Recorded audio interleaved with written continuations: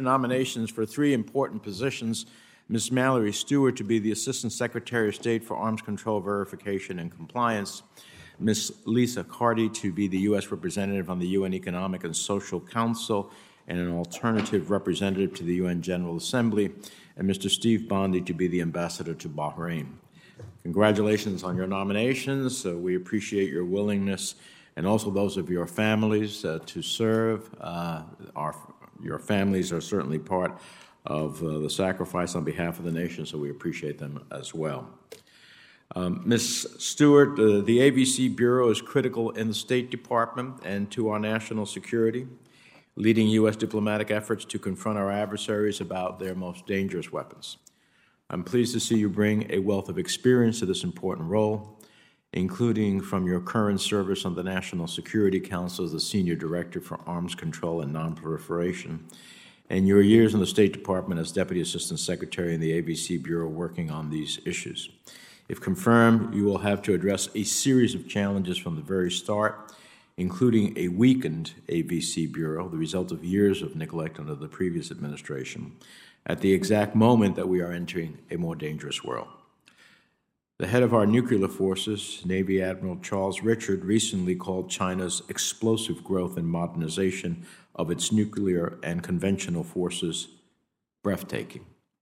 Russia continues to modernize its shorter-range non-strategic weapons and has shown a willingness to use chemical weapons against its own citizens.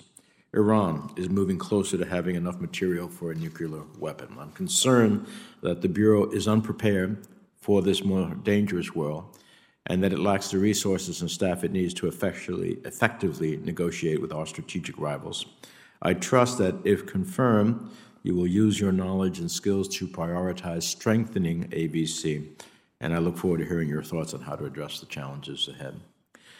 Ms. Carty, congratulations on your nomination. It's reassuring that President Biden has nominated you, a consummate professional with decades of experience working with the United Nations and the Department of State, to this role to help address the economic, humanitarian, and social challenges facing the globe. Under President Trump, the United States largely abdicated a leadership role at the United Nations. From attempting to pull out of the World Health Organization in the middle of a global pandemic, to undermining international protections for women, girls, and LGBTI individuals, to defunding or cutting funding to key agencies, we sent the signal that the United States would no longer lead, ceding space and influence to China and Russia.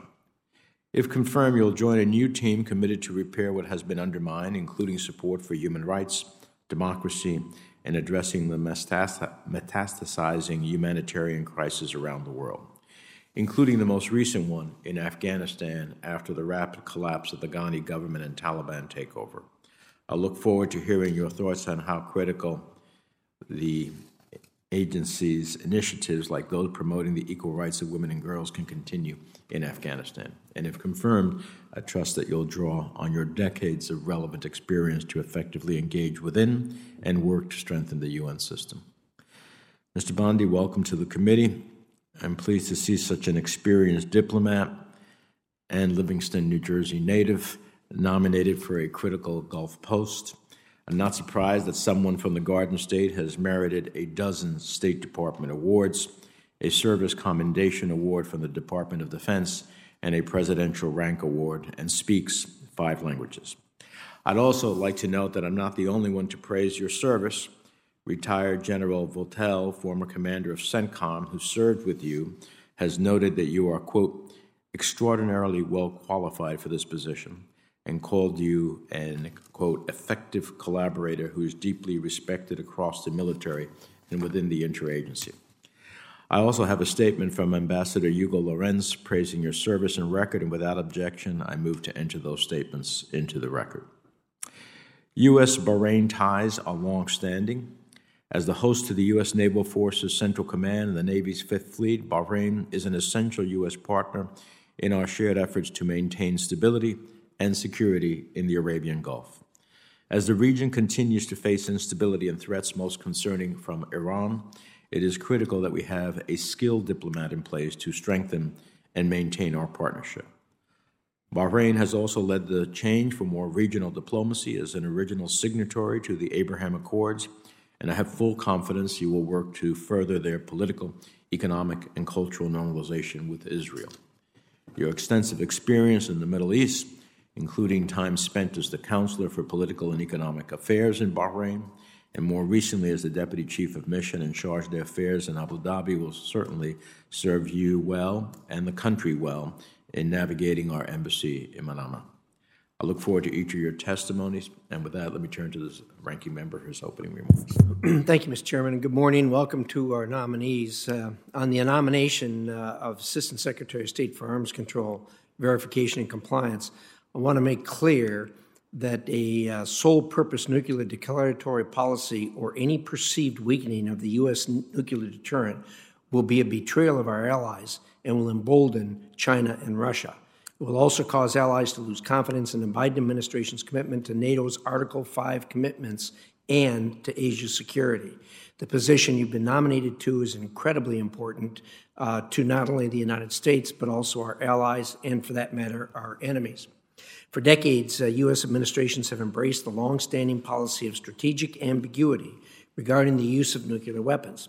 While administrations have thought about changing to a no-first-use policy, they realized international security was more important than ideology. Indeed, the Obama administration itself studied this closely and rejected such a policy change twice. Earlier this year, our British allies also rejected this change. The Biden administration says it wants to strengthen U.S. alliances. U.S. allies have told us that they strongly object to a change to a no first use or sole purpose, which is nothing more than no first use in disguise policy. This administration should listen to them. On the nomination of ambassador to the Economic and Social Council of the United Nations, the United States remains the largest donor to the United Nations. In recent years, the Chinese Communist Party has used its minimal donations to leverage a large-scale malign influence campaign affecting, in particular, the NGO Committee in order to block NGOs critical of China, and they support NGOs that are actually run by the Chinese Communist Party. More must be done to stop this harmful practice. The Biden administration has also decided to run for a seat on the Human Rights Council. The Council is known for its anti-Israel bias, and troubling countries, including the worst human rights offenders on the planet, like China, Cuba, Russia, and Venezuela. I strongly oppose any attempt by the United States to rejoin this sham group until reforms have been achieved. On the nomination of ambassador to Bahrain, the United States and the Kingdom of Bahrain have enjoyed a close relationship since the 1940s. Home to the U.S. Navy's Fifth Fleet and the international maritime security construct, Bahrain is a linchpin for regional stability and serves as a critical front against Iran's regional aggression. I remain concerned that Iran continues its efforts to destabilize Bahrain and arm the terrorist groups that operate there. On the human rights front, Bahrain has come a long way since the Arab Spring. While there is more work to be done, certainly, the kingdom has made strides in effective policing, advancing human rights, and curbing trafficking in persons. It is vital that we continue this important work. Finally, I applaud Bahrain's growing relationship with Israel with its signing of the Abraham Accords. These agreements finally offer a path forward for peace in a troubled region, and the recent visit of the Israeli foreign minister and embassy opening were encouraging steps. Should you be confirmed, it is critical that you work to encourage Bahrain and Israel to deepen their diplomatic, economic, and security relationship. This is a priority effort. Thank you, Mr. Chairman. Thank you, Senator Risch. All right, so we'll turn to our nominees. We ask you to summarize your statements in about 5 minutes or so we can have opportunity for robust questions. Your full statements will be included in the record without objection, and we will start with Ms. Stewart and work our way down the aisle. Thank you, Chairman Menendez, Ranking Member Risch, and members of this committee for the opportunity to appear before you today.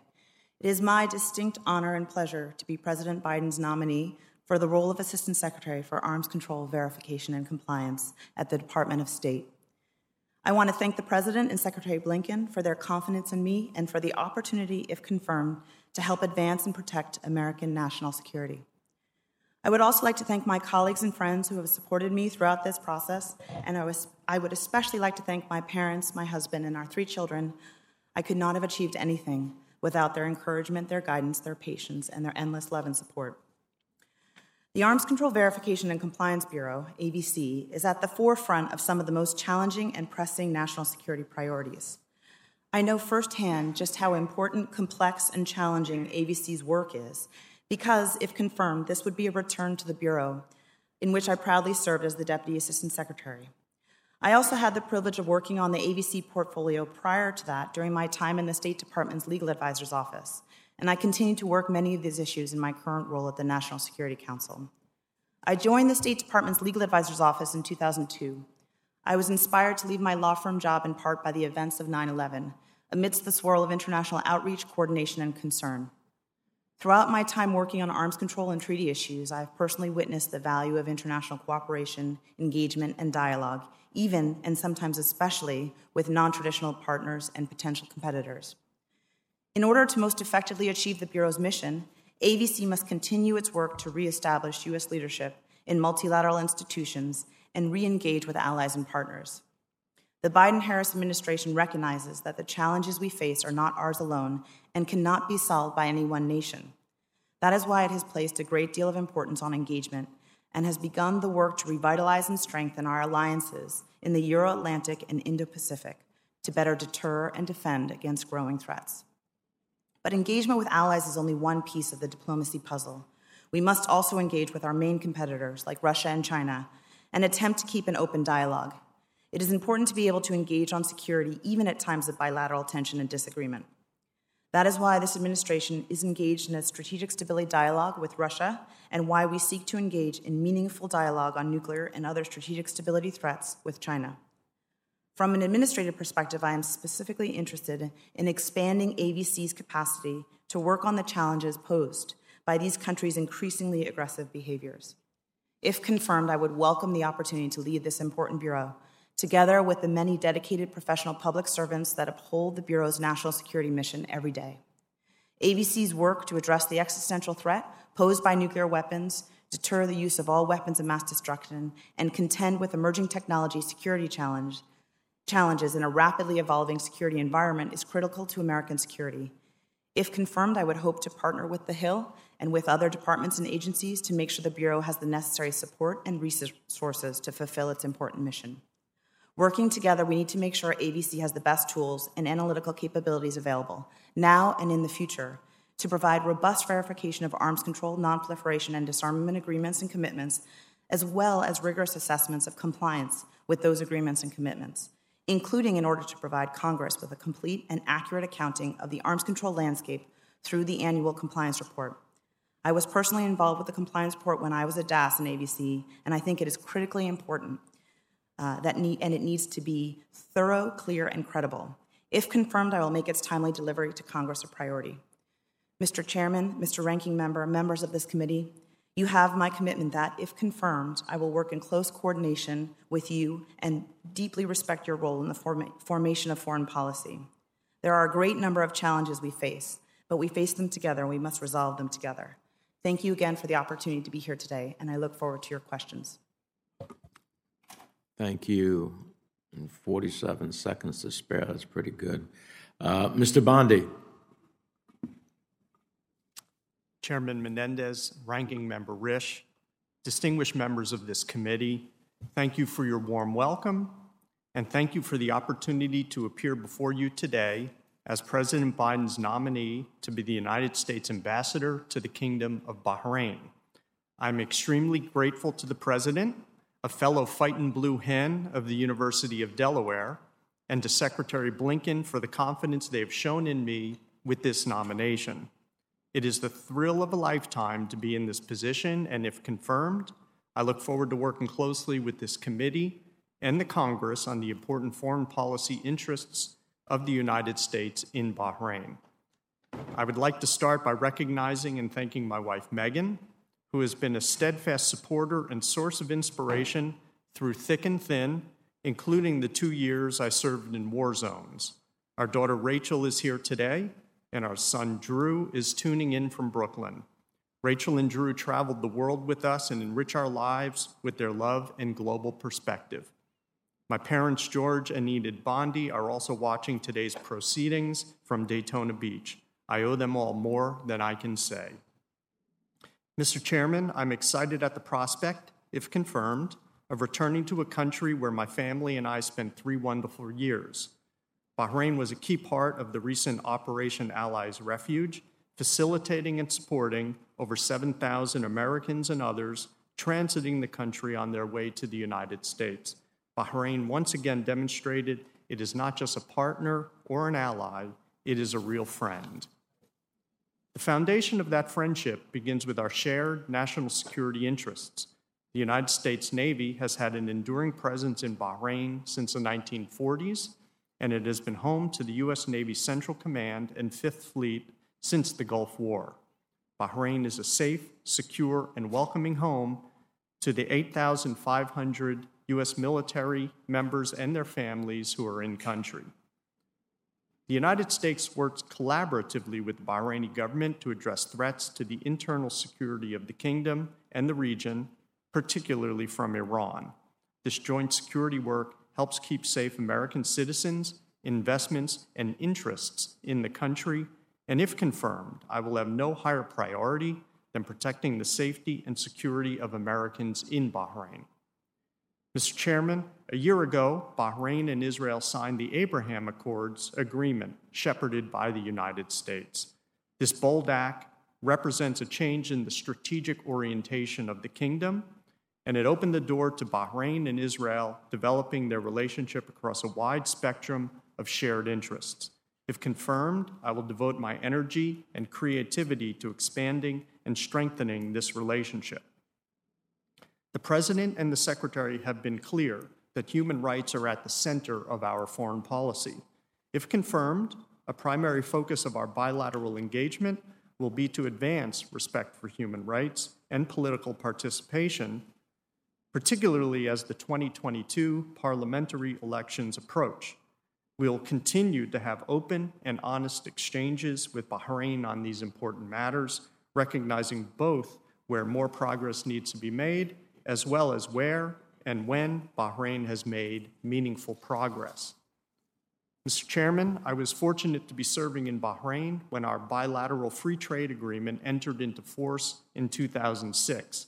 That agreement established a solid basis for our commercial relations, and American companies can play an important role as the Bahraini economy emerges from the COVID pandemic. If confirmed, I will advocate on behalf of American companies pursuing opportunities in Bahrain. Mr. Chairman, the United States and Bahrain have a friendship that goes back almost 120 years when intrepid Americans established the American Mission Hospital and related school in Manama. It will be my distinct honor, if confirmed, to build upon this legacy as the United States Ambassador to Bahrain. I welcome any questions you may have. Thank you. Ms. Carty. Mr. Chairman, Ranking Member Risch, distinguished members of the committee, it's truly an honor to appear before you today as President Biden's nominee to become the U.S. representative to the Economic and Social Council of the United Nations. I'm grateful to the President, to Secretary Blinken, and to Ambassador Thomas Greenfield for their confidence in me. If confirmed, I will do my best to live up to their trust and to work closely with all of you on the committee. I'd like to begin by expressing my deep appreciation to my family, to my husband, Bill Burns, an exceptionally dedicated public servant who has inspired and supported me since we first met as junior Foreign Service officers nearly 40 years ago, and to our daughters, Lizzie and Sarah, who from infancy through college shared our Foreign Service journey and the many moves that entailed. I wish that my parents and my in-laws, each models of exemplary service, could see this moment. My father was a proud graduate of the U.S. Merchant Marine Academy and a Korean War veteran. My mother, a public school special education teacher. My father-in-law served in the U.S. Army for 34 years, with my mother-in-law his full partner in all the sacrifices that required. Their example and the love and support of my family are a very large part of why I am here today.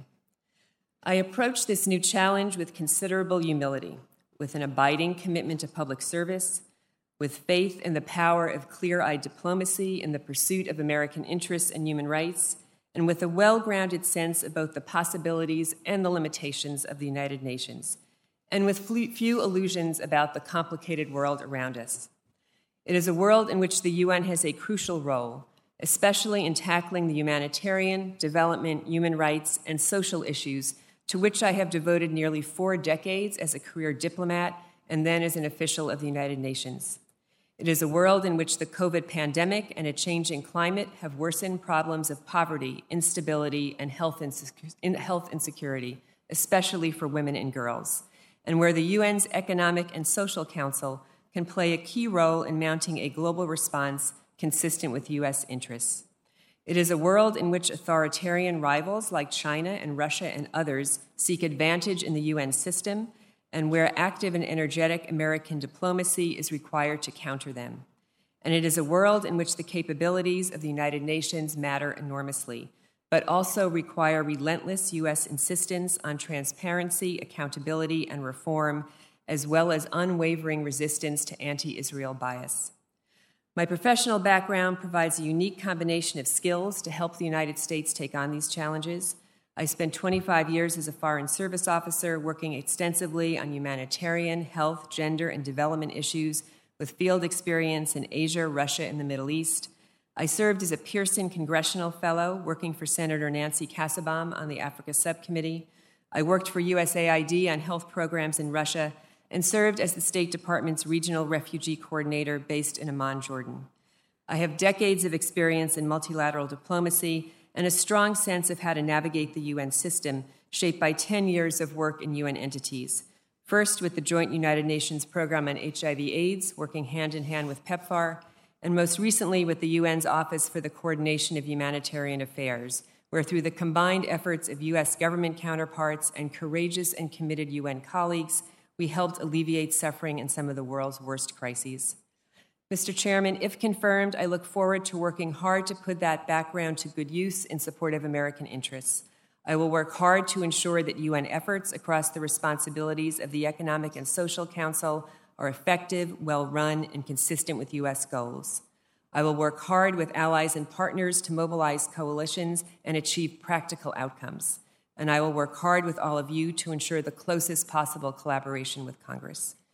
Thank you very much again, Mr. Chairman, for your consideration. This is truly the honor of a lifetime, and if confirmed, I will devote the full measure of my skill and experience to serve the best interests of the American people. I look forward to your questions.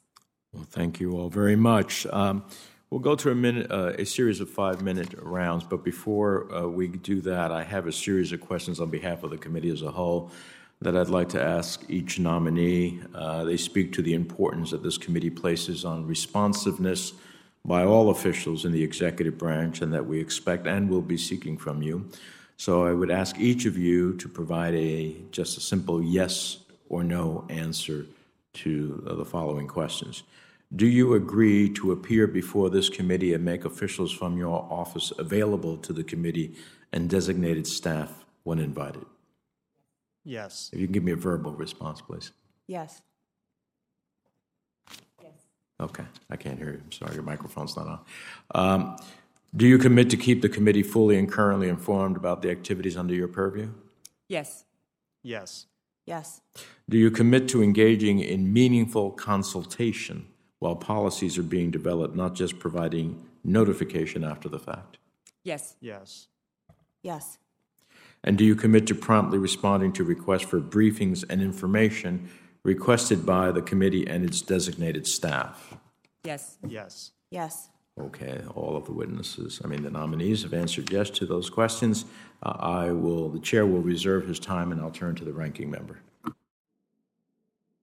Thank you very much, Mr. Chairman. Ms. Stewart, I want to start, first of all, on the very important role you have on that you're seeking here with the Bureau. And as I said to you in my opening statement, that the Biden administration wants to strengthen U.S. allies, and we all do. The the allegiances that we have and the agreements we have. The U.S. allies, however, have told us that they strongly object to a change to a no first use or sole purpose policy for reasons I've previously stated. Are you aware of their objections? Thank you, Senator, for the question. I share your concern about allies and partners understanding U.S. deterrence policy. That wasn't the question. The question was, are you aware that they have strenuous objections to what the administration is proposing? So I have seen some traffic and assessments of engagements, and there's been numerous engagements with allies and partners. So you are aware that our partners and our allies have strenuous objection to what's being considered here. Is that a fair statement or not? So I think I'm not sure if I understand the term strenuous objection. I think they're concerned about what we're going to do. Will you go so far as to say they have an objection? I don't even know if it's an objection, but perhaps the point is that I think through our engagement, we hope to explain and understand and really hear from them further as to their concerns. You're telling me as you sit here today, you do not understand that our allies have strong objections to what the administration's considering. Is that what you're telling me? So I would definitely agree that there are certain concerns about what is possibly in the consideration process, but I think the effort that we're undergoing to engage with them is to really understand what those concerns are and to hopefully address those concerns through part of the engagement process. Well, you won't go to where I need you to be, and that is to get a good, clear understanding. If we, on the committee, on the Republican side of the committee, have an understanding that our allies have strong objections to what you're considering, how is it that you can't concede that? I understand you're saying they have concerns. Would you agree with me that they're stronger than concerns? I guess, and I definitely appreciate what you're trying to sort of get at here. My concern to completely satisfy your question is that we're still very much in the process. We don't know the result of the nuclear posture review that the Department of Defense is leading. And so it's very hard to say that allies and partners can have objections to a process that hasn't sort of played out, and we haven't had a chance to engage more fulsomely with them as to where the direction is going. And there's a lot of considerations in the process. So if they object, it seems like they're prematurely objecting to something that we haven't established yet. So you've already said if they object. You don't know that they're objecting. Is that correct? I think the concern is what would they be objecting to at this point without the actual report? Well, I'm not going to get you there, so I'm not going to pursue that any further. But let me say I'm disappointed in your answers. We are acutely aware of objections, strong objections that have been raised by our allies. If you're not, you need to get on board before I'm going to be able to vote for your confirmation. You were in the same bureau in the Obama administration. You're aware that twice they considered adopting a no first use or sole purpose policy. You were aware of that, are you not? Mm-hmm. Once early on in their administration, and then again during the time you were there between 2015 2017. Is that correct? Yes. Would you tell this committee why the Obama administration decided not to adopt a no first use or sole purpose policy? My understanding is that they had a lot of effort to engage and understand partners' perceptions. And I'm sorry that you take issue with my statement. I think the concern is that we really need to allow the process to play out, and we need to understand the best advice from the Department of Defense leading this process, and how that can be implemented through policy that we work with partners and allies to explain and understand. But to your question, the approach in the Obama administration to get to fundamental purpose of deterrence was really to accommodate many of the challenges we face through our deterrence efforts and to understand integrated deterrence issues within the report and to address some of the existential threats that we faced at that time. But you agree with me, they specifically rejected adopting a no first use or sole purpose policy. Do you agree with that? So I was not part of the NPR process during that time. Did they or didn't they? They do not have sole purpose or no first use in the Obama policy. And they specifically rejected it after considering it and studying it. Is that correct? I assume that they looked at it closely, but I was not part of that process, yes. And I agree with you. We need to let the thing play out. But if we're going to let the process play out, we need to have at least a clear understanding of what our allies are telling us. And it looks to me like you've got a long ways to go to get there. Thank you, Mr. Chairman. Senator Shaheen. Thank you, Mr. Chairman, and congratulations to each of our nominees today. If confirmed, I look forward to working with you. I would like to begin, with you, Ms. Carty. And as the representative to the UN's Economic and Social Council, I wanted to assess your feeling about the Commission on the Status of Women, which is the only global body dedicated to the promotion of women and girls' empowerment and equality and aids to mainstream women's equality in UN activities.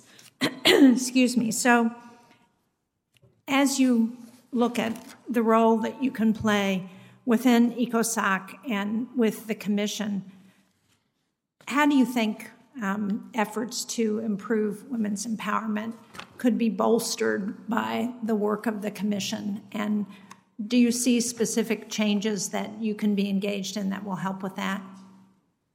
Senator Shaheen, thank you so much for that question. I've spent a fair part of my career working on issues related to women and girls and gender, and it's an issue that's very near and dear to my heart. I see multiple opportunities, Senator, across the UN system where I could help through a position in ECOSOC advance U.S. goals regarding the well-being of women and girls if I was confirmed for this position. I think CSW offers particular opportunities.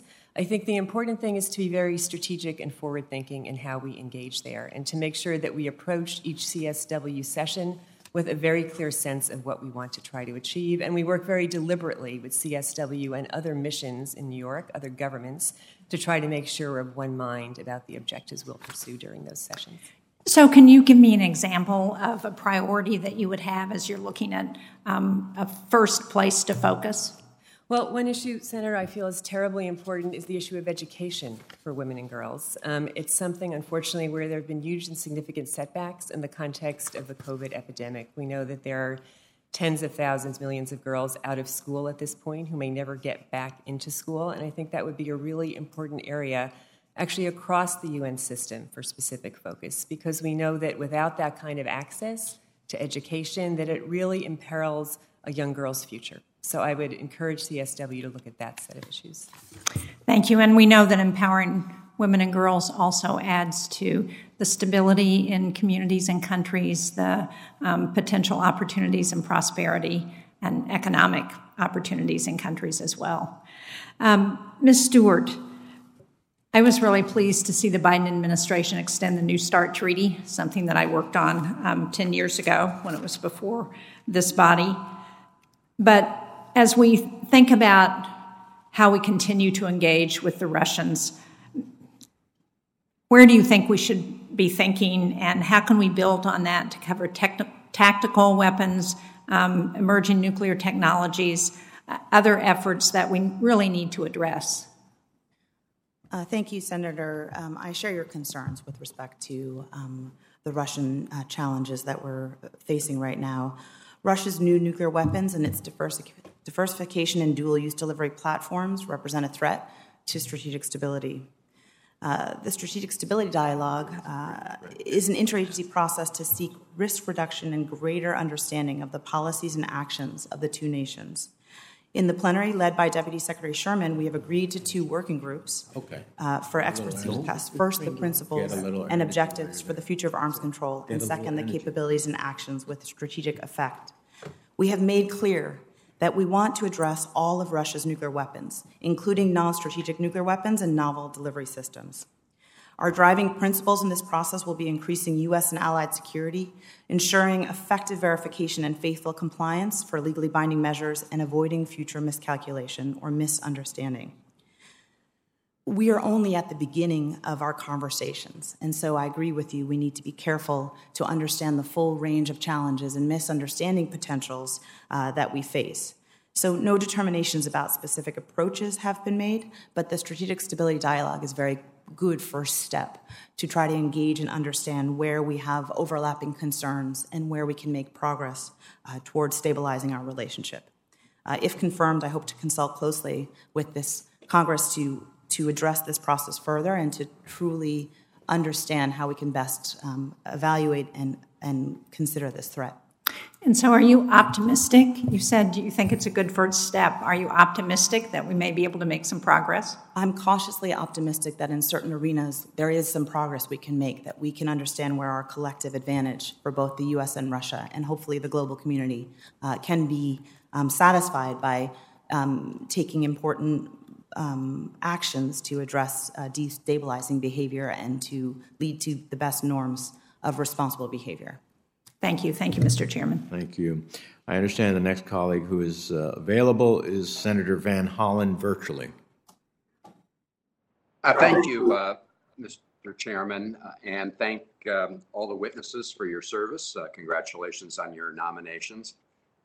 Ms. McCarty, a question regarding the Sustainable Development Goals at the United Nations.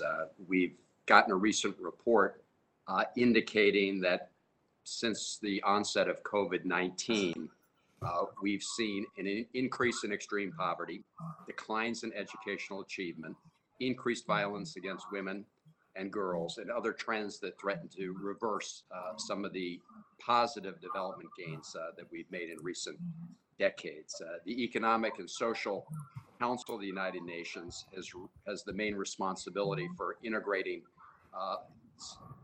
addressing these issues across different UN agencies. What goals do you think we need to be most focused on when it comes to regaining lost ground? Where have we lost the most ground, and what role can you play, and the United States play, in trying to catch up? Senator, thank you very much for that question and for flagging what really is an ancillary impact of the COVID epidemic that we all need to keep very much within our lines of sight. The truth is the U.S. has driven so much of that global development progress over many decades, and it is now all at risk. I do think, Senator, the SDGs present a very important roadmap for how to bring the global community together in a common effort to ensure that we're trying to regain ground on all those issues that you just mentioned, whether it's food insecurity, increasing rates of poverty, already mentioned with Senator Shaheen, children out of school. The list is quite long, and many of the SDGs directly address those risk areas, Senator. So there are ones focused on health, on education, on economic well-being, on the climate. I think we actually have to be very strategic, look where the needs are right now most acute, and then try to prioritize action around those SDGs first. But I just be clear, Senator, in saying I know Secretary Blinken has embraced the SDGs as a roadmap for development, and I think one of the real values that they bring is they do provide a path, a common path, and set benchmarks for progress. So if confirmed for the position, Senator, I'd very much look forward to focusing on the SDGs as a key component of my work. Thank you. Well, thank you. Maybe you can follow up with respect to which areas you think are in most need of focused attention right now. Mr. Chairman, can you still hear me? I can, Senator. I think I don't know, Ms. Carty, just a follow-up question for you. According to a July report by the International Service for Human Rights, China has repeatedly used its seat on ECOSOC to block applications from NGOs working on human rights issues, and not only blocking NGOs working in China, but China's essentially acted as a shield for other authoritarian regimes. Are you familiar with this situation, and what would you do about it if confirmed? Senator, thanks very much. I'm not familiar with that specific report, but I'm certainly familiar with the broad issue at stake here. And just I would say to start that we have to be very clear we can leave no space for China to try to undermine the fundamental values and principles of the UN system. We have seen this play out very specifically in the NGO committee, which is the committee that accredits NGOs for UN representation. I've worked at many points over my career, Senator, with non-governmental organizations, and I fully understand the importance of the perspective they can bring to the table. They must be there, but it must be legitimate, credible NGOs that are there. If confirmed for this position, I would work across the NGO committee to ensure that entities that should be at the table are, particularly those that China might seek to deny a place to, perhaps NGOs working on human rights or press freedoms or other broad democracy and governance issues. And I would ensure that those that do not belong at the table do not have a place. Thanks, Senator. Thank you. Thank you, Mr. Chairman. Thank all of you. I have some questions to submit for the record, but congratulations to all. Thank you. Senator Kaine. Thank you, Mr. Chair, and congratulations to all the witnesses. Mr. Bondi, I think I'll spend my 5 minutes with you. You have significant experience in a really important region of the world, and I want to ask you about a couple of issues dealing with the U.S.-Bahrain relationship. So first, Bahrain has been a good partner of the United States in our evacuation of Afghans. They've been very helpful in being the home of our Fifth Fleet. Bahrain has also had some serious concerns about human rights issues, mass arrests in 2011, and it's a country where the leadership is a kind of a minority Sunni population that is in leadership, but about 70% of the population is Shia. Talk about what you could do, should you be confirmed, to promote more attention to human rights in Bahrain. Senator, thank you very much for the question. Indeed, as you say, there has been traditionally a fair bit of friction and tension within the Kingdom of Bahrain between the various communities. If we were to rewind 10 years ago, as you said, when there was quite a bit of strife in the country, we would have to say the trend lines since then have been exceedingly positive. Indeed, the government of Bahrain has used a new legislative mechanism called the Alternative Sentencing Law to release over 3,500 convicts who were in prison, and they have now been able to depart the prison and find other ways to sort of get on with their lives. Additionally, Senator, there is a new juvenile justice law which elevates the age from 15 to 18 of who can be tried as a majority age individual. And that has resulted, in fact, in some people between the ages of 15 and 18 really serving kind of very shortened sentences in juvenile detention centers rather than as full-blown prisoners. But Senator, you absolutely have hit the nail on the head. Promoting human rights is absolutely essential tenet of the administration's foreign policy. And if confirmed, I will seek to use several fora that we already have established, either through the strategic dialogue or in regular quarterly meetings between the embassy and an interministerial grouping in Manama, to continue to promote the values and the interests that we have with regard to human rights. Mr. Bondi, thank you for that. Switching to another topic, in the last couple of days, something positive happened. Foreign Minister Lapid of Israel visited Bahrain to open the Israeli embassy there. Very, very positive. I was a supporter of the Abraham Accords when they were announced for a couple of reasons. I feel like the normalization of relations between nations in the region and Israel was actually a public expression of what was already sort of going on sub rosa, and rather than have it be sub rosa, why not put it on the table that we're now going to work together on issues of common cause. A normalized diplomatic relationship is not a good housekeeping seal of approval, but it's just a way of having channels of dialogue and communication and normal relations which are beneficial. But the other reason I strongly support the Abrahamic Accords is I've been just so discouraged about the absence of progress toward a two-state solution in Israel. I visited Israel for the first time in 1998, went to the West Bank as well, and frankly, in the 23 years since then, the situation has moved farther away from the peace between an Israel and Palestine living side by side that we contemplated when we recognized the state of Israel at its foundation during the Truman presidency.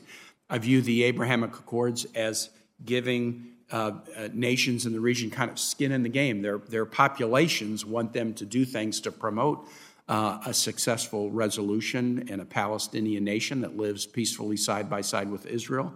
You were the chargé at the UAE. UAE was one of the other nations that normalized relations with Israel in this way.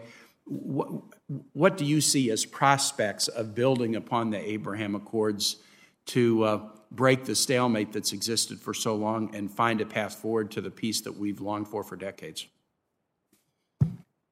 Thank you, Senator, for that very important question and for your comments on the situation. Indeed, the Abraham Accords they represent a strategic change for the region. And in fact, in my career, I also served in Jordan when Jordan made peace with Israel. So I view strengthening and expanding the relationship of two very good friends and allies, Bahrain and Israel, as a very important bookend to my own career with the Foreign Service. But I believe there is great potential for those two friends to build their relationship all the way across the spectrum, and I will devote my energy and creativity, if confirmed, to helping them to do exactly that, Senator. Mr. Chair, I yield back. Thank you, Senator Kaine. I understand we have next by WebEx, Senator Young.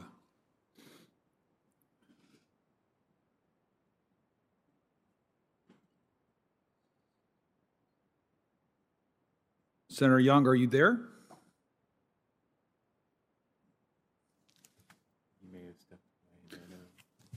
I'll pursue my questioning, and then we'll come back to Senator Young if he's available.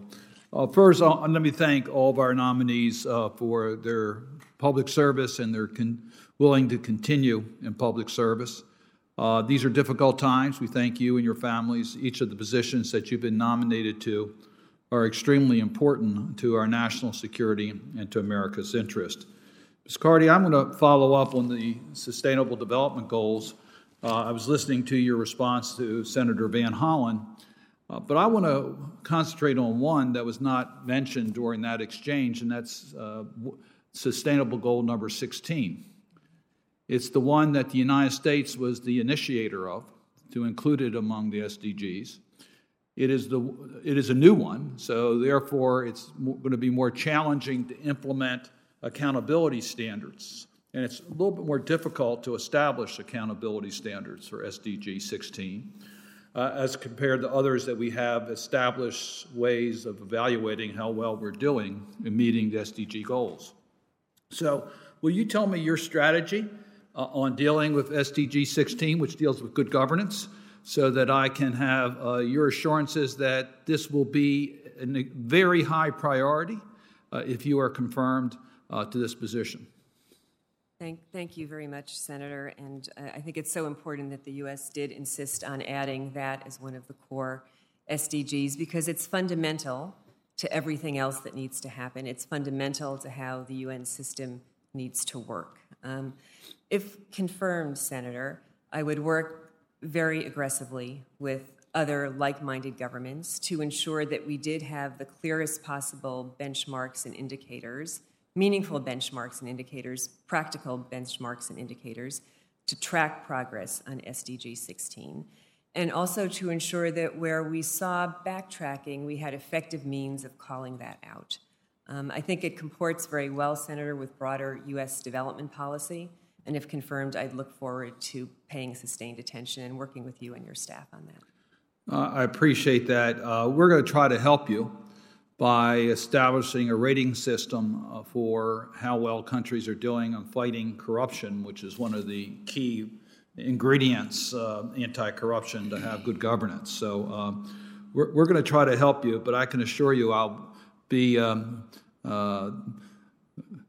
sending you information and expecting responses in regards to carrying out President Biden's acknowledgement that corruption is a national security core concern. So you have a chance to do something about that with the SDG 16.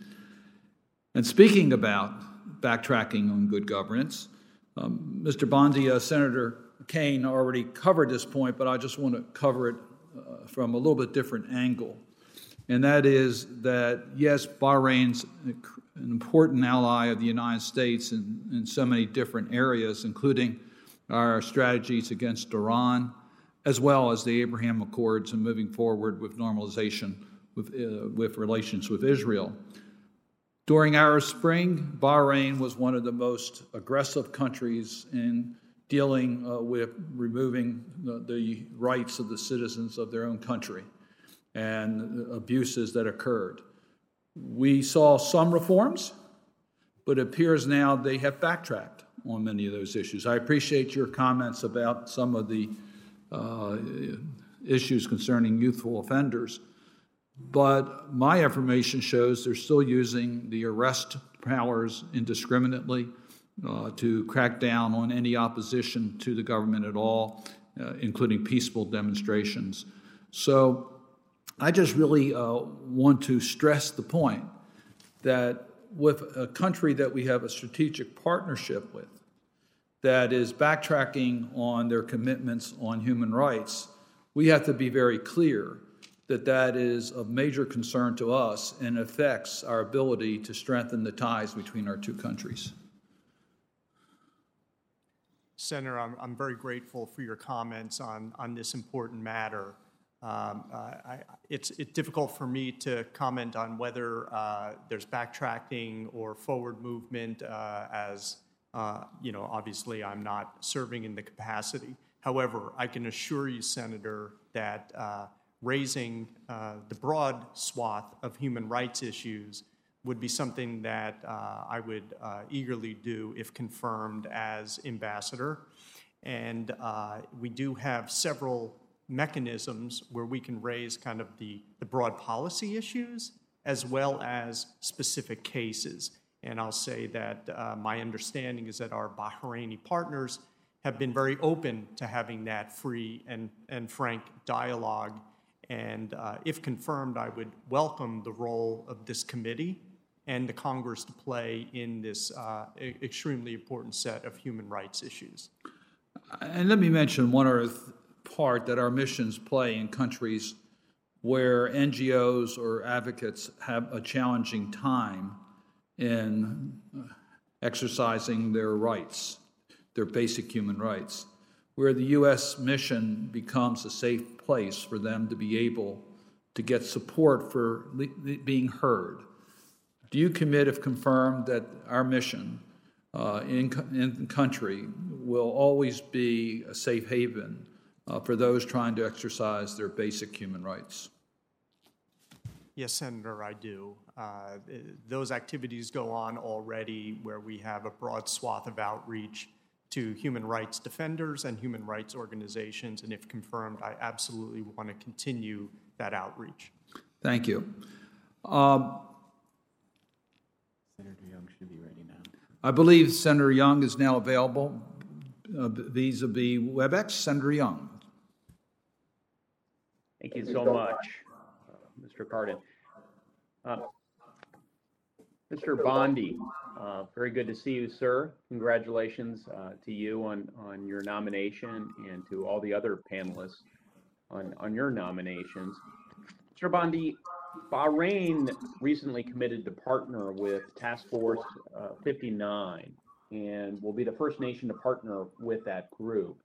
According to NAVCENT, they agreed to collaborate in October on manned-unmanned teaming exercise to evaluate advanced unmanned surface vessels. Will you commit to support Bahrain's partnership with the Fifth Fleet's recently created Unmanned Systems Task Force, Task Force 59, and will you work to promote other Gulf states joining this important initiative? Senator, I absolutely can support that. I think it's a very important initiative in order to continue to promote freedom of navigation and safe transport on the high seas. Very good.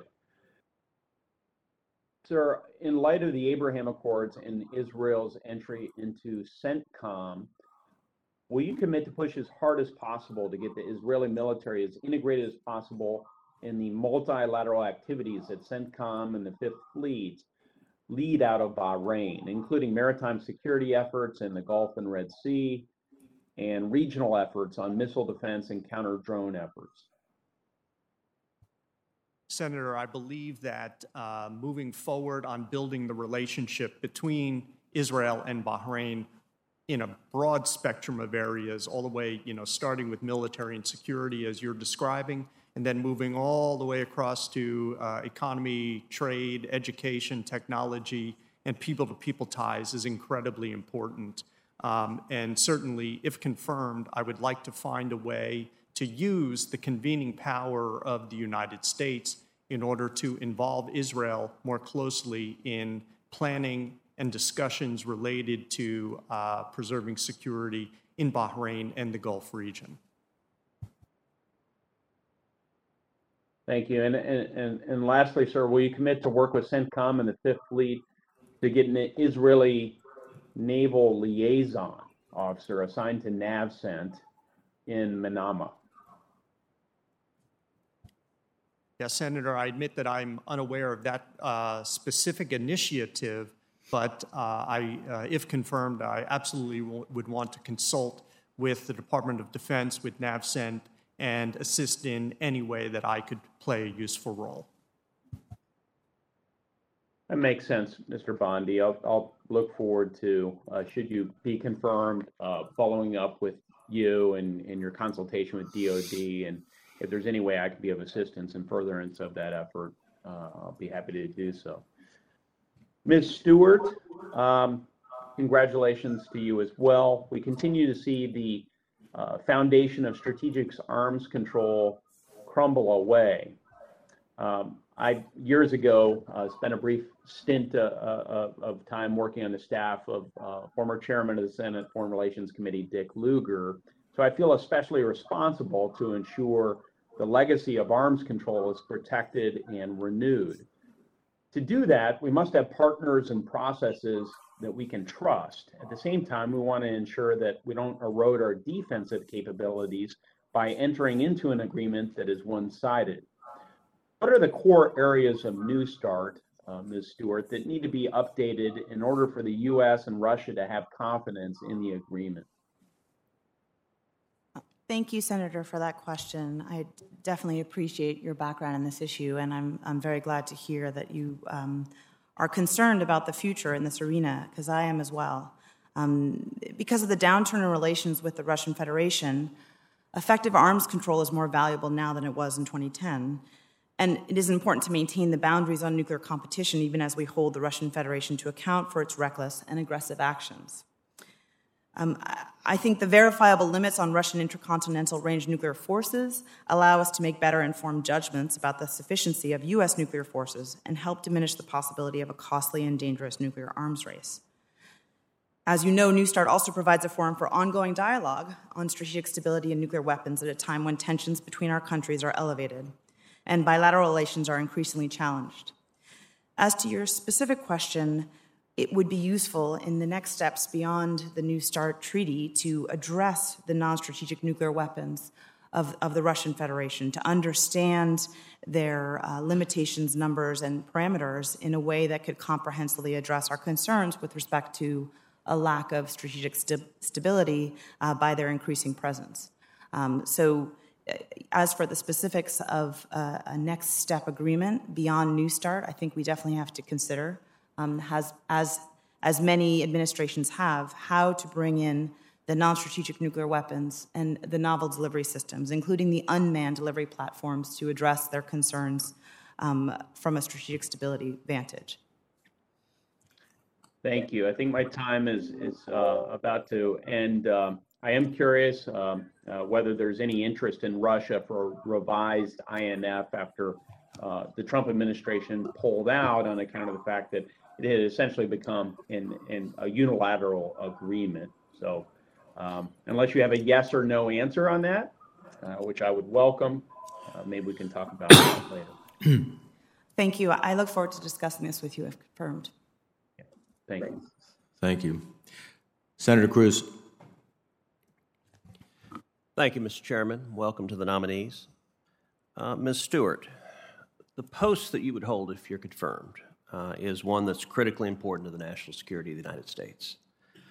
Among other things, the Bureau you'd be heading is responsible for the annual report mandated by Congress on international adherence to arms control treaties. This report serves both as a proxy and a litmus test for the seriousness with which presidential administrations approach dangerous proliferation. During the Trump administration, I repeatedly urged the president to untangle the United States from Cold War-style treaties that only constrained us, both because Russia cheated on them and China was not even bound by them. President Trump rightly extracted us from treaties like the INF and Open Skies. The annual compliance report, which documented Russian and Chinese proliferation, was a crucial part of the case I made and the decisions that President Trump took. I want to discuss with you how you would approach these issues if confirmed. Let's start with China. China is engaged right now in a nuclear buildup that likely puts them in violation of their obligations under Article 6 of the NPT. The U.S. has limited leverage to stop this buildup, though. I previously introduced legislation that would impose sanctions on parts of the Chinese military sector unless they come into compliance with their already existing NPT Article 6 obligations for good faith negotiations. Do you agree that China is in violation of its Article 6 obligations? Thank you, Senator. I share your concern about China's growing nuclear arsenal, and it does pose a security threat to the United States and our allies. That said, I intend to, if confirmed, work closely with the lawyers and the experts in the Arms Control Bureau to understand more fully the exact development and capacity enhancement that China is engaging in, and to understand how that implicates their Article 6 obligations under the NPT. Does that mean you don't have an opinion right now about whether China is in violation of their Article 6 obligations? I think I need to understand better exactly the parameters of their development and what they intend to do. I understand there's future plans and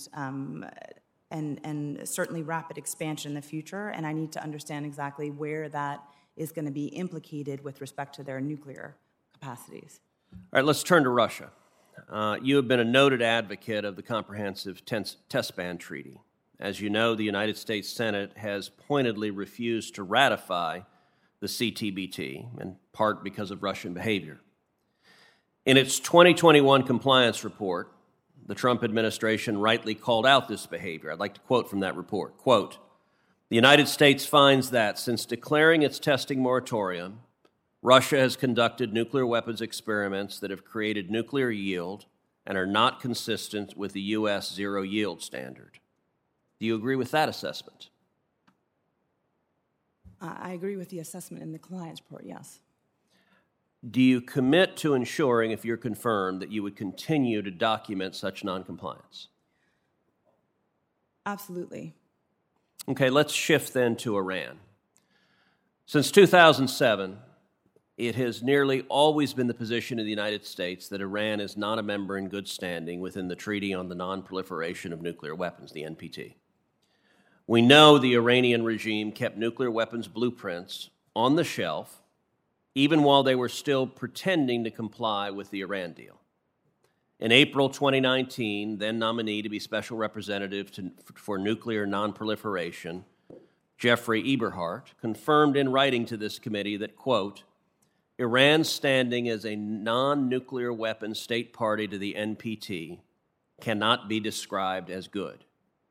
Do you agree with Mr. Eberhardt's assessment? Sorry. Thank you for the question. I do. Do you consider Iran's past possession of the nuclear archives seized by Israel, including materials in the archives relevant to the development of nuclear weapons, to constitute noncompliance by Iran of its obligation under the NPT? So we certainly share the concern that this is a serious issue we need to look into, but I think we need more understanding and information regarding that background file to assess whether that constitutes a violation of the NPT. Okay, and final question. I'm concerned about the possibility of the Biden administration adopting a, quote, no first use nuclear policy China has formally declared a no first use policy, but the Chinese Communist Party has proven itself willing to break such promises after we agree to them. Do you personally support a no first use policy for the United States? Thank you. So with respect to that question, I would certainly defer to the Department of Defense process that is presently undergoing to understand what exact policy is being included in a statement of no first use. That said, I appreciate that we need to ensure our extended deterrence commitments to our allies and partners remain strong and credible, as the President has stated that we would do in our interim national security strategic guidance. And it's important to make sure allies and partners understand that whatever steps we take, our commitment to their defense is unshakable. So you don't have any personal views on this topic, though? I have a lot of personal views with respect to the underlying policies being considered in the nuclear posture review, but I'm certainly welcoming. What are those views? That's the question: is what are those views? Yeah, I think we have to really consider how we can take steps to reduce the role of nuclear weapons in our deterrence. But we have to do so in a way that ensures our extended deterrence commitments to our allies and partners remain strong and credible. And I think, regardless of the policy language, the words will be informed by the concerns that the Senator raised earlier. They'll be informed by our engagement with allies and partners to ensure them of our unshakable commitment. And so if the policy is no first use, if it's sole purpose, if it is fundamental purpose, or if it goes back to the 2018 Nuclear Posture Review, it has to be done with a good sense of understanding for our commitments. And we need to make sure that our commitments to our allies are strong and unshakable, and we need to understand their concerns and address them. Thank you. Thank you. There are no other members before the committee, as I understand, so I'll ask questions myself. Before I do, I want to wish Senator Cardin a very happy, joyous, and healthy birthday, and many more. One of our key members of the committee. Happy birthday to you. Happy birthday to you. Happy birthday, dear Ben. Happy birthday to you. And many more. All right. You now understand that Senator Menendez's Senate career is his second career. His first career is as a singer and a performer. So thank you very much, Mr. Chairman. Thank you. I'm not giving up my day job. I like to eat. So, but happy birthday, Ben. This is what happens when you sing. I sang to Gene Shaheen, so now he wants to be sung to. I made that mistake of doing that in public. So in any event, happy birthday, Ben. And I understand, I don't know if he's here anymore, but a former member of the staff, John Ryan, who is at the State Department, shares an illustrious birthday with Senator Cardin, so happy birthday to him as well. Let me, on a serious note, turn to our nominees.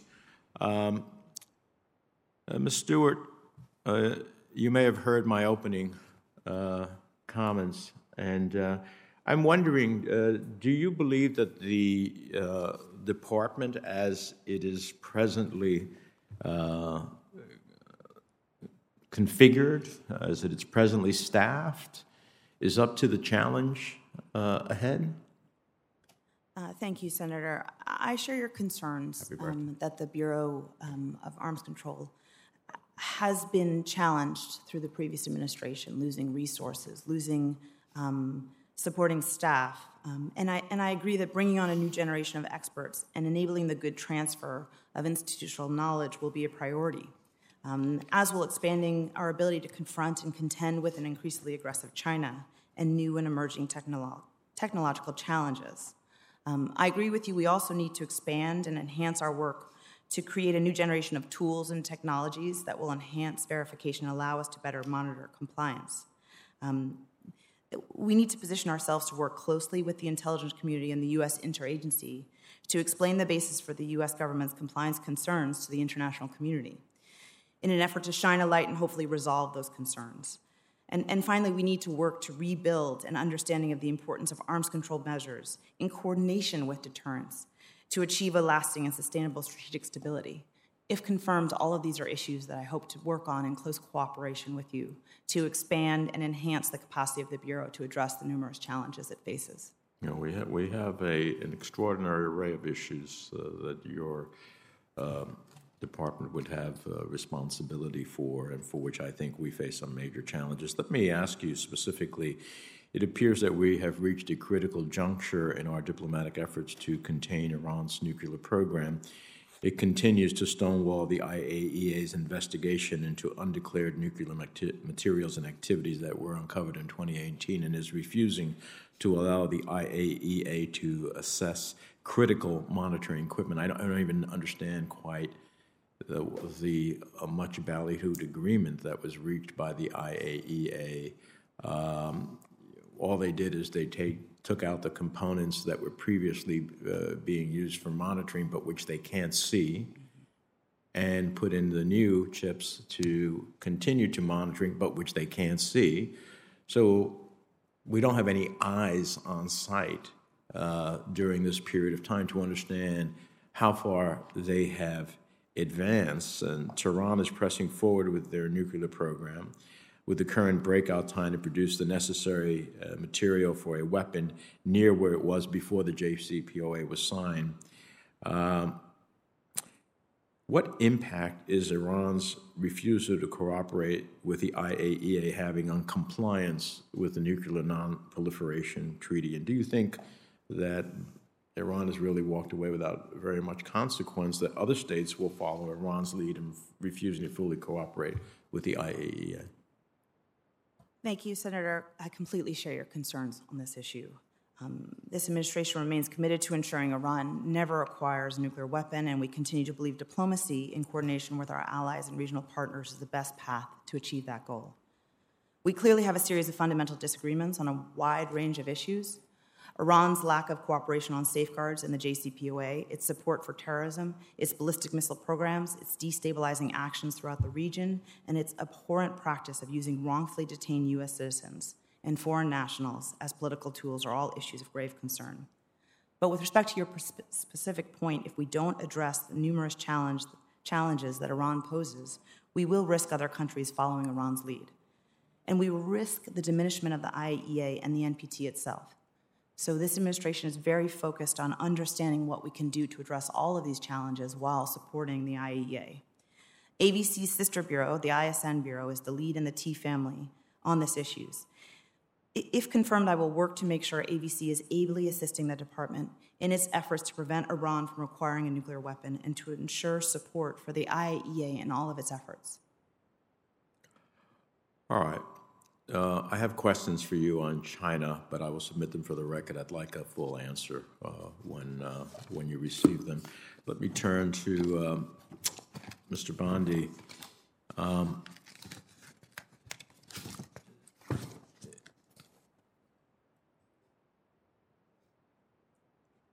You obviously support the continued partnership with Bahrain to address counterterrorism needs in the region. Is that correct? Yes, I do, and Senator. As well as maintaining a close security partnership that we have between the United States and Bahrain. Yes, I do, Senator. Now, we applaud that Bahrain and the UAE became countries that normalized relations with Israel. But if confirmed, what steps can you take as ambassador to preserve the space for continued dialogue on normalization? How would you help foster Israel's growing ties with Bahrain? Yes, Senator, thank you very much for the question. This is an issue set that, if confirmed, I would want to devote all of my creativity and energy in order to expand the relationship between two of our close friends and allies in the Middle East region. Indeed, I believe there is quite a bit of progress that can be made. At least at this stage, both sides have taken the fundamentally important step to complete and sign and promote the Abraham Accords. And now comes the time where it needs to be operationalized. Now, as we heard earlier, the Israeli foreign minister did visit Bahrain just a few days ago. Bahrain does have an ambassador now in Israel, and my understanding is Israel shortly will have an ambassador in Bahrain. I would certainly want to, if confirmed, consult with the Israeli embassy, the Israeli ambassador. But I do believe, Senator, that there is a great amount of room for joint cooperation, be it in the military and security realm, all the way across to people-to-people contact. And I would want to look for opportunities in order to enhance that relationship. I've said to several of our nominees going to some of these countries is that it's great that the Abraham Accords were signed. It's great that there's a normalizing, but normalizing has to go a step beyond. If you're allies, you're allies. That means you stand up for Israel at institutions like the United Nations. It means you engage within the region to engage other countries within the region. As you say, it has to become operational. Otherwise, it is just a piece of paper for which there is a recognition of a relationship, but what that relationship is really ultimately embodied by the actions of both countries bilaterally in each case. So I hope to see that in the case of Bahrain. I do have questions about our human rights, and I will submit those for the record that I'd like to see you respond to. Finally, Ms. Carty, I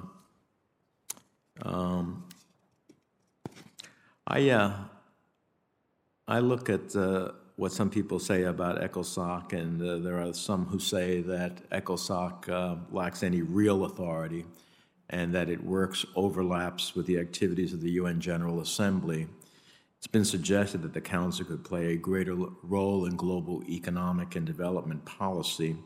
The UN has passed several reforms over the years, including as recently as this year, to strengthen ECOSOC's policy guidance role and to improve collaboration between ECOSOC, its subsidiary councils, and other UN entities. What's your assessment of the most recent ECOSOC reforms? Do you believe that ECOSOC should have a greater policy-setting role? So, Senator, thanks for the question. I think it's still a work in motion, Senator, as best I understand the situation. ECOSOC does play an important role in framing the conversation that then goes on to the General Assembly, in creating reports, resolutions, documents that can set the context for how key issues are discussed, key issues which matter substantially to the United States. If confirmed for this position, Senator, I'd always keep that in mind. How do we work effectively across the ECOSOC bodies to ensure that their operations are effectively supporting important U.S. goals that are within the purview of the committee? I'm a firm believer, Senator, that the UN functions best when the U.S. is in a leadership role and is clearly at the table. And I would hope, if confirmed, to bring that to the ECOSOC discussions. One last question for you. I'm concerned about China's increasing influence and role in UN bodies. ECOSOC consults with more than 5,100 registered non-governmental organizations to inform its work. I'm deeply concerned that within ECOSOC, China has used its seat on the Council's Committee on NGOs to block applications from NGOs working on human rights issues. I know you're not there yet, but you've been involved in this field in general. How do you assess China's efforts to use its increased influence at ECOSOC and elsewhere in the UN system to undermine civil society and silence the voices of those who champion human rights? Senator, I think this absolutely is a problem, and it needs to be a top priority. We know that there's a broader effort undertaken by China across the UN system to try to insert its authoritarian values in place of core UN principles. We cannot allow that to happen. There are particular risks in the ECOSOC space, and in particular in the NGO committee, where I understand China has acted to ensure that NGOs that represent Tibet or the Uyghurs are not allowed to participate. If confirmed for this position, Senator, I share fully with you the view that NGOs and civil society provide an absolute critical perspective. Credible organizations need to be at the table, and I devote the full measure of my energies to ensure that was in fact the case. Well, we look forward to that. This committee, as well as the Senate, has spoken with one voice on China, and therefore, whether it be on arms control issues or whether it be about its nefarious activities at the UN that I've just described, we look forward to a forceful response. Senator Hagerty has made it under the wire, so he is now recognized. Thank you, Senator Menendez. It was my honor to follow you in the Banking Committee meeting just a few minutes ago, and thank you for your comments there and your leadership there. Ms. Stewart, I'd like to turn a question to you. The United States has a long history of using a nuclear deterrent to prevent not only nuclear aggression, but non-nuclear forms of aggression that either threaten us or our allies. Jim Baker, who served as President George H.W. Bush's Secretary of State, wrote about the use of calculated ambiguity. Using calculated ambiguity in America's policy to deter and prevent Saddam Hussein, I think, had a real effect, looking at the possible use of chemical and biological weapons of mass destruction during the 1991 Gulf War. We use calculated ambiguity to make an enemy think really hard about the possible consequences before they might launch chemical or biological weapons against the United States, knowing that the response could include a full range of options, including nuclear. In 2020, presidential candidate Biden argued that, and I'm going to quote, "The sole purpose of the U.S. nuclear arsenal should be deterring and, if necessary, retaliating against a nuclear attack," the end of his quote. From my perspective as a businessman, I always think it's a bad option to take tools and options off the table, particularly with dealing in situations where the United States or our allies might be in danger. So I want to ask you, Ms. Stewart, do you support adopting a sole purpose policy? Thank you so much for that question. I agree. This is a really difficult area, and it's a very complicated analysis that right now is being led by the Department of Defense to really have a whole of government review of our deterrence posture, our missile defense review, our nuclear policy, and our broader national defense guidance. So I think, this is a hard issue. With respect to sole purpose, with respect to no first use, with respect to sort of the policy formulations, ultimately, United States declaratory nuclear policy will be a decision for the president, and the particular language chosen for this policy will be fully informed by the perspectives of our allies and partners. And as I mentioned before, we will engage allies and partners, and we will continue to, and we have been engaging with them to assure them that the United States' commitment to their defense is unshakable, and to explain how our rationale for the declaratory policy is chosen by the president in the best national security interests, and how we intend to assure our allies and partners' security consistent with that policy.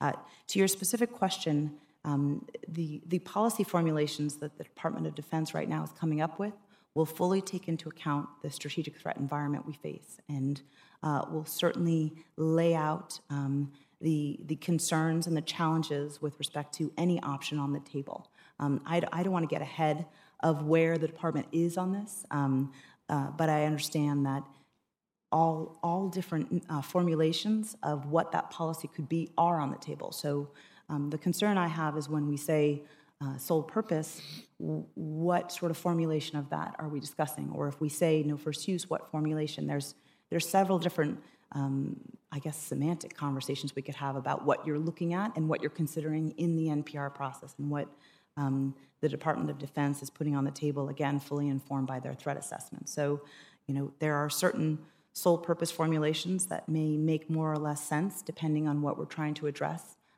throughout the NPR, and looking at the integrated deterrence considerations.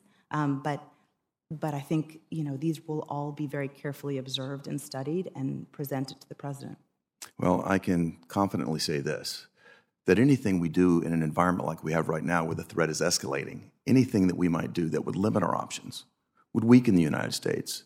It would embolden our adversaries, and it will cause our allies to question us.